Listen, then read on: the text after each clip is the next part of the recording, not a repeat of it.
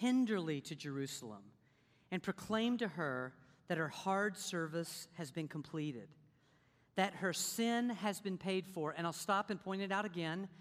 It isn't she will pay for her sins, but her sins have been paid for. Very big difference. That she has received from the Lord's hand double for all her sins. We were real quick to point out, real careful to point out last week as well, that this wasn't just about Israel. God was not just forgiving Israel, but this is as fresh and real and personal and wonderful for us for a very simple reason. Because Romans 3:23 points out something important here, which is it wasn't just Israel, it's us. We today, we all still fall short of God's glory, don't we? We sin. We miss the mark. It's not just Israel. It's us. This is important, as important for us as it was for them. And when it comes to our sin, none of us have a defense. There's no alibi. There's no excuse that we can offer. So here we are, just like them last week, as this message is heard for the first time. We're the same. You know, without God, before God steps in, we deserve the punishment. We deserve the death. But y'all, from last week, God chose to comfort us instead. God chose to have somebody else pay for our sins, to send the Holy One, the Messiah, to save us and to rescue us. And we pointed this out then, but I'll say it again. The wonder and the majesty of this all is that everything we've talked about, everything that happens here, all of the Scripture, this is all God's initiative. This is all His idea. We have done nothing to earn this or to deserve it. But today what we're going to find out is that even though this is God's initiative, this is His plan, this is His movement, this is His message, we still have a very vital role to play in Advent. Would y'all like to hear what it is? Well, prepare yourselves and let's pray. Father, in Jesus' name, we ask you today to shine your light in our darkness. And Father, though we are recipients of grace, we do not earn our salvation. God, would you help us to prepare the way? Father, would you help us to rise up and to do what you've called us to do, because our part is small, but oh God, it's important. So give us ears to hear. Give us eyes to see. God, give us a willingness to respond to you and to step into the fullness of this great salvation and this abundant life. In Jesus' name, amen. All right, today's passage, Isaiah 40, verses 3 through 5. A voice of one calling. In the wilderness, prepare the way for the Lord. Make straight in the desert a highway for our God. Every valley shall be raised up, every mountain and hill made low. The rough places shall become level, the rugged places a plain, and the glory of the Lord will be revealed, and all people will see it together, for the mouth of the Lord has spoken. Okay, let's just bear one thing in mind before we get going here. Remember, as we said, this is God speaking, and God is speaking prophetically to His people back then. Okay, this is 700 years before it actually happens. God speaks prophetically. There is a lot of symbolic language in this. You know, we've just talked about mountains and valleys and hills and rough and rugged places. Lots of symbolic language.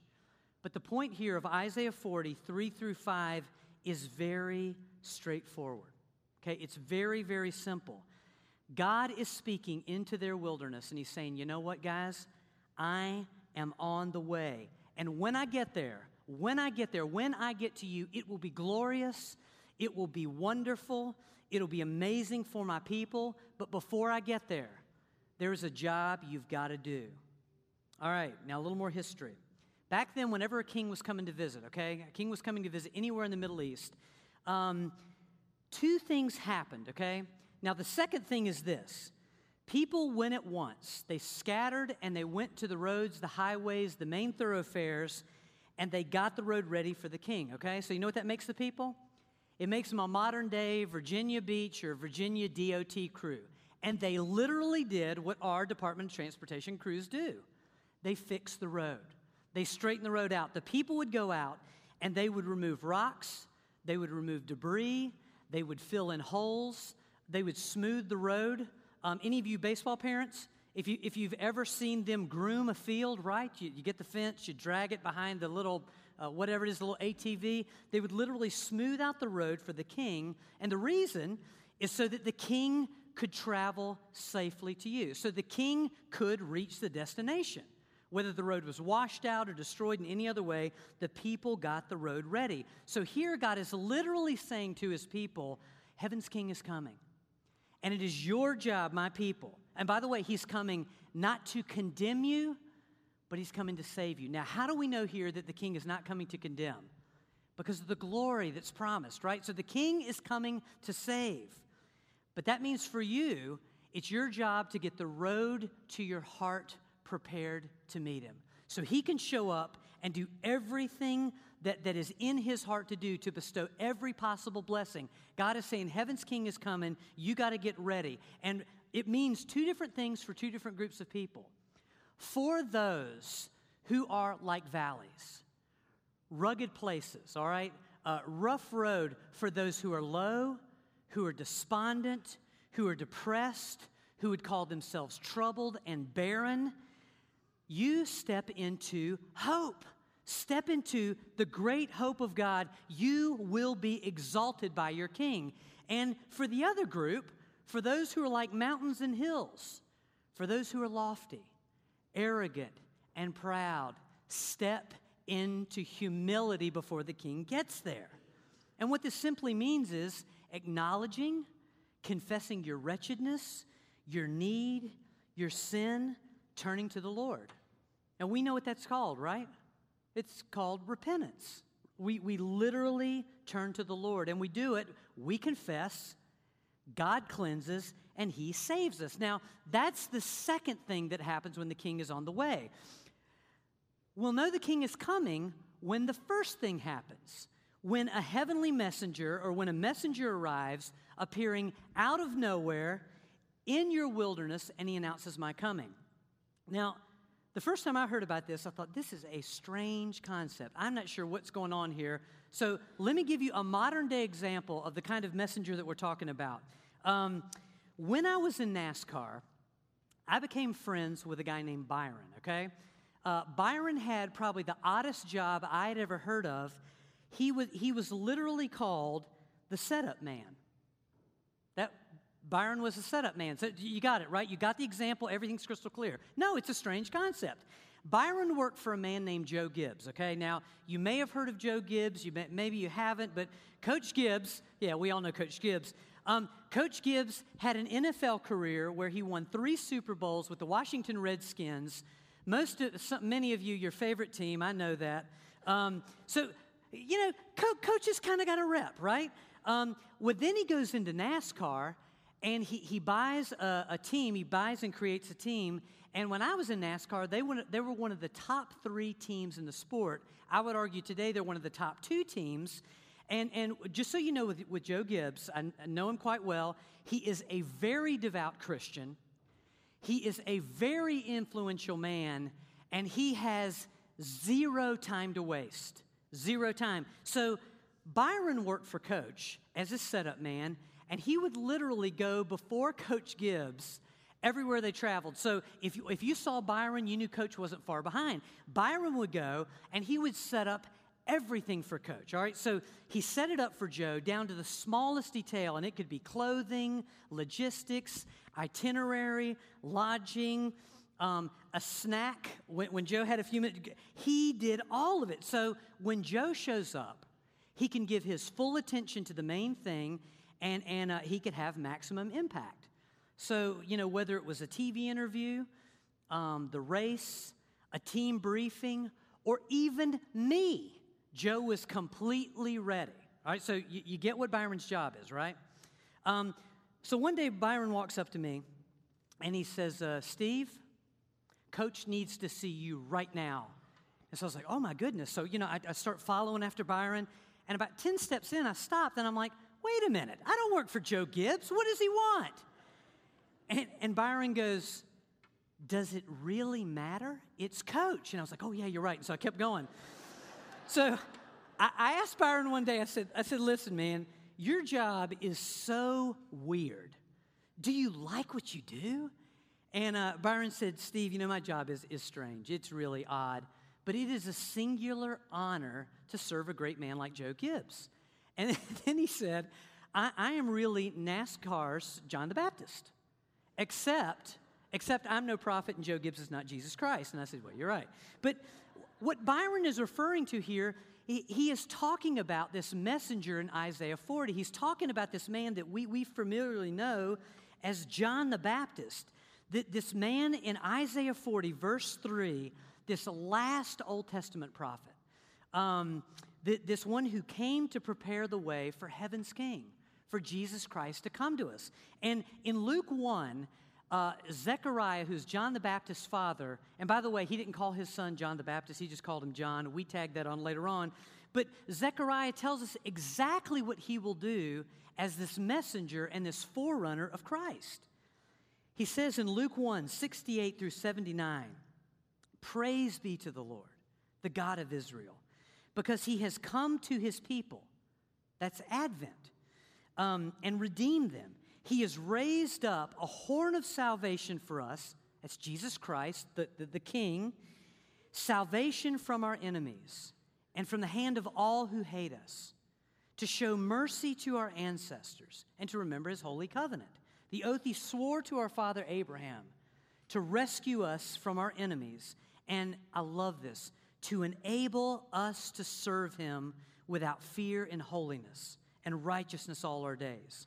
And you, my child John, you will be called a prophet of the Most High. You will go on before the Lord to prepare the way for him, to give his people the knowledge of salvation through the forgiveness of their sins. Why? Because of the tender mercy of our God, by which the rising sun will come to us from heaven, to shine on those living in darkness and in the shadow of death, and to guide our feet into the path of peace. Isn't that sweet?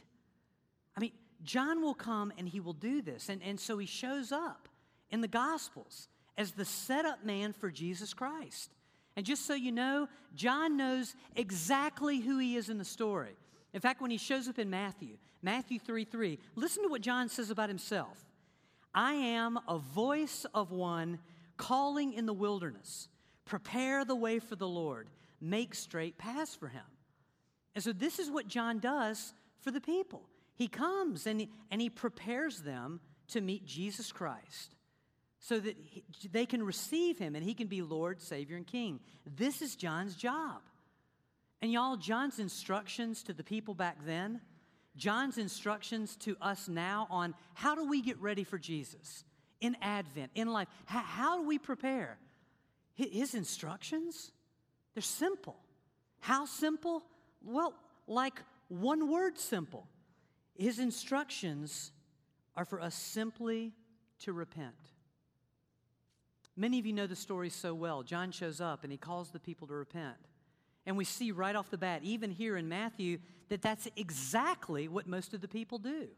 You know, the people who would identify themselves as valleys, in low places, rugged plains, rough roads, those folks, the lowly, the despondent, the downtrodden, you know, the living scandal that makes, you know, the church world just recoil and you know, just shock and everything else, they repent immediately.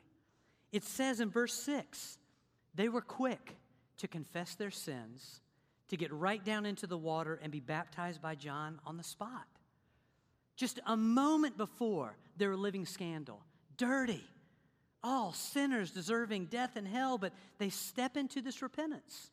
They confess their sins. They're cleansed. And you know what they are now?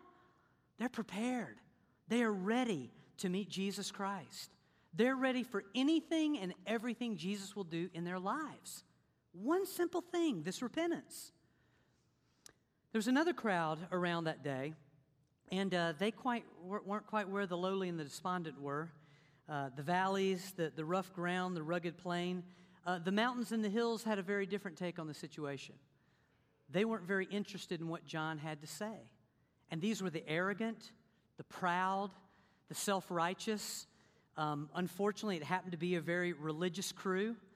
But we see the Sadducees and the Pharisees who have come out to hear John, but they've pretty much just come to watch. They think, in their own estimation, man, we're already good with God. You know, we've got traditions. We've got a church culture. We're fine. We don't need to do any of this that John suggests to repent. And what John gives them is a very stinging rebuke.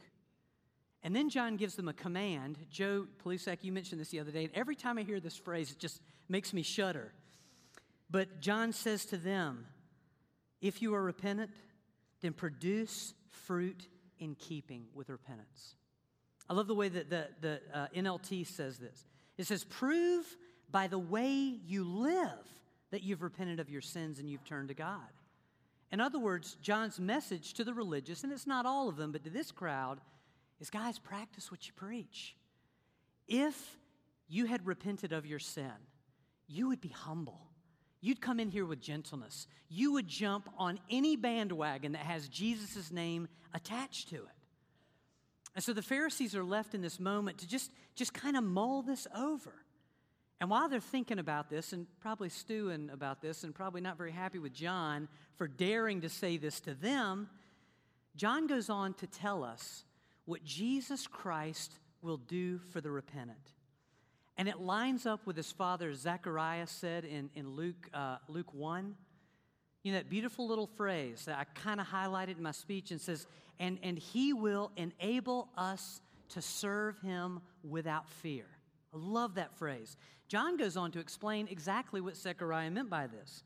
When he says, I baptize you with water for repentance in verse 11, but Jesus Christ is coming, and he's going to baptize you with the Holy Spirit and with fire.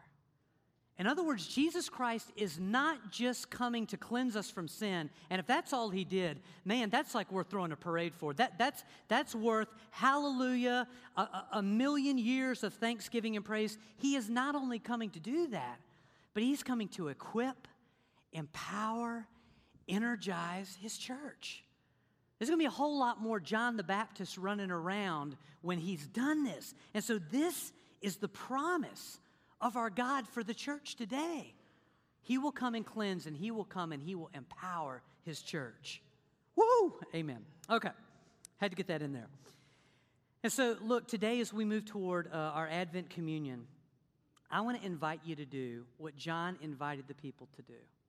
I want to invite you, and you meaning me as well, I want to invite us to take a couple of minutes and just prepare ourselves. Prepare ourselves for communion. Prepare ourselves for this Advent season. Prepare ourselves for the year ahead. I'm going to invite us to take a moment and to be still. And that little phrase that Zechariah said, that he has come to shine darkness, to shine light on those living in darkness and those in the shadow of death. Let's let Jesus shine in our darkness for just a minute as a people. And I'm just going to ask you in these moments, when you get still and you take a look at the road of your heart and your life, what's in the way today? What's in the way between you and Jesus? What is rough road in our lives? It could be fear, anger, offense. It can be any kind of lowly condition that really takes the wind out of us and might even lead us into lots of different types of sins. It can also be some of the arrogant sins we read about: pride, self-righteousness, self-pity. Whatever you see in these moments, repent, okay? Repent, confess it to God, and folks, when we have done that, we're prepared. We're ready. We're ready for Jesus Christ to do all kinds of amazing things in our lives and our families. I think we're also ready to become another John the Baptist, to become a messenger, showing up in other people's wildernesses, announcing that the King has come to them. So let's just take a moment and pray, and then Neil, I'll invite you up to lead us through communion.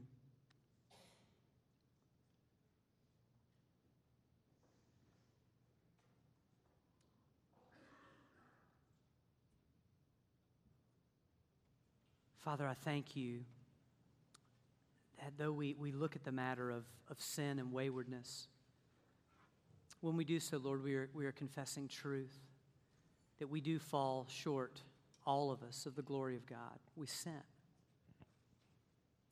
And yet, Lord God, you have made a way for us to be free.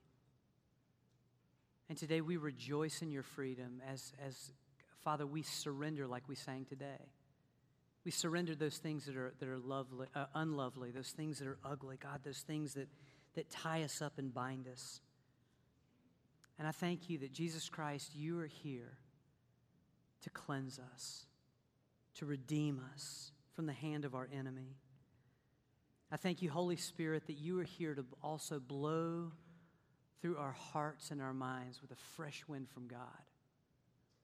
I thank you that we have not been left down here to tread water and to be a moral example to the world. We are here by the grace of God and by the empowering of your Holy Spirit and in the shadow of the cross. We are here to bring good news. We are here to become part of the rescue party. I thank you that you saved us so we could join you in this effort. God, I thank you that that is what Advent and Christmas are all about. It is not about the church escaping from a troubled world, but it's about discovering how you want to enter into this world, what you want to do in this world. And so, Father, we just say today as we come to the communion table, as we look to this manger and ultimately to this cross, Father God, would you do something deep in our hearts, our minds, our spirits? Lord, we are your church. We are your children. Father, we are yours. We are yours. And once again, we rejoice in your great salvation as we receive forgiveness in Jesus' name. Amen. Neil, come on